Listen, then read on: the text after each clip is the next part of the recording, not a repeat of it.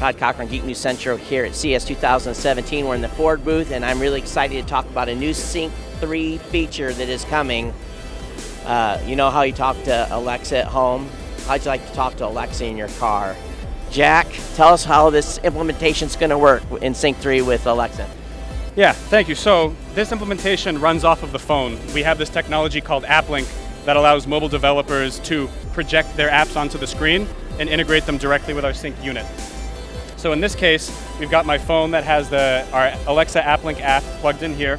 We can go to the app screen and then press Alexa, and now we can use our car just like an Echo. So we can try and do something like, we're driving home from work, we want to make sure that we're not coming home to a dark house. We can then press our push to talk button and say, turn on the garage light. Okay.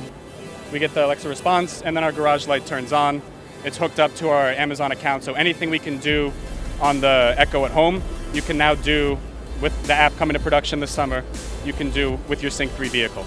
So it kind of works in reverse too. If you're in the house and you're talking to Alexa, you can find out about information about your electric vehicle, how much it's charged and so forth as well, right? Yep, exactly. So that Alexa skill or voice app is going to be coming end of January for our electric vehicle customers. You can go into your Alexa app and you can enable the skill and then hook it up to your MyFord mobile account.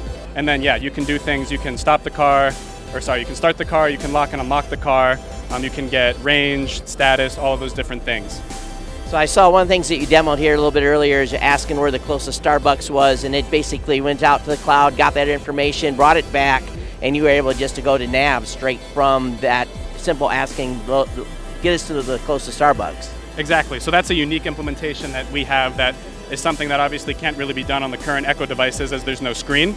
So it's a really interesting collaboration, and it shows sort of the potential that we have for having this kind of voice-enabled technology in the vehicle, whereas before you might need to go through a bunch of voice menus, or before you might need to type something in, which is obviously a big hazard.